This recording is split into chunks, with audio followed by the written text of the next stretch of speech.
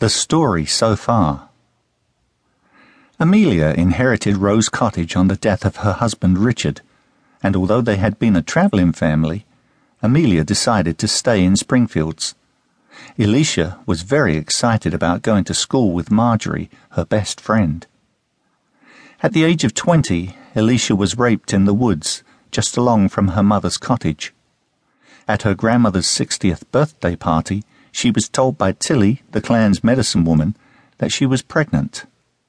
Due to this, Elisha called off the wedding to Bobby and decided to go back on the road with her gypsy clan, where she learned a great deal about the gypsy way of life, herbal remedies, and how people can be tricked by bad spirits.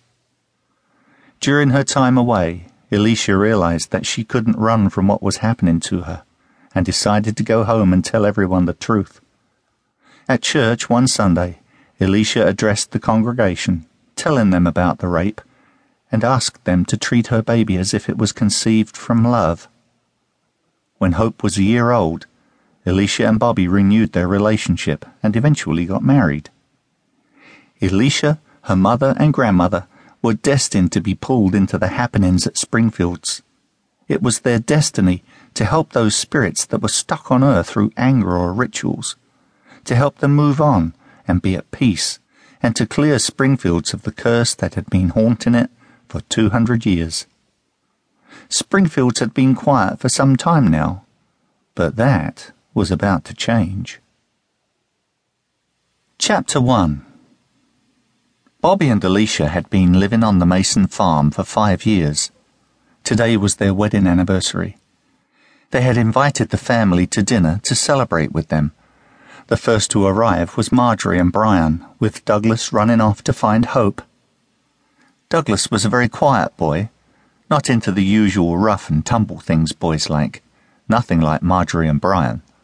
Growing up, they had both been into all sorts of things they shouldn't. Next to arrive was Thomas and Sylvia. Thomas was Richard's father, and Sylvia was Amelia's mother, followed by Kathleen and Donald, Bobby's parents. There was only Amelia and Bobby to arrive. The dinner was ready, and Elisha was getting anxious. She asked one of the farmhands if he had seen Bobby. "Sorry, miss, haven't seen him all day." "Ah, well, perhaps we had better start without them." As she said it, Bobby and Amelia came in the front door. "Hi, everyone. Look who we found on the road into town," said Bobby, summoning everyone to the hall. Kathleen was the first out the door. "Oh, my God, Harry!" She ran to him and hugged him tight. Harry, Bobby's brother, had left Springfields about the time Elisha was raped. He had hoped Elisha would tire of Bobby and marry him. He knew now it would never happen. "Why didn't you let us know you were coming?" said Kathleen. "I wanted it to be a surprise for Bobby and Elisha on their anniversary, but I met Bobby on the road from the city." About this time, Elisha had moved forward to see what was going on and overheard what Harry had said. "Bobby, what were you doing in the city?" Bobby moved over to his wife and put his arms around her. "Getting you an anniversary present. I took Amelia along with me to help me choose the right one," said Bobby, beaming. Elisha started to tease him. "I see, conspiring against me, my own mammy and husband." Everyone laughed. "Come on, dinner is ready. Let's eat," said Elisha, trying to usher everyone into the dining room. "I better put in another place. I do hope you will be staying for dinner, Harry." Elisha looked at Harry. He had changed, and for the better. Gone was the aggression, and in its place, Elisha was not sure. "I would be delighted, but I would like to introduce you to my wife."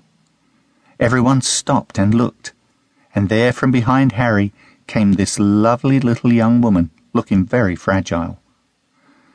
Elisha spoke first. "Well, Harry, you are full of surprises. Congratulations. Well, it looks like this is going to be a double celebration." Harry made the introduction. Abigail was very quietly spoken, a gentle soul, the complete opposite to Harry.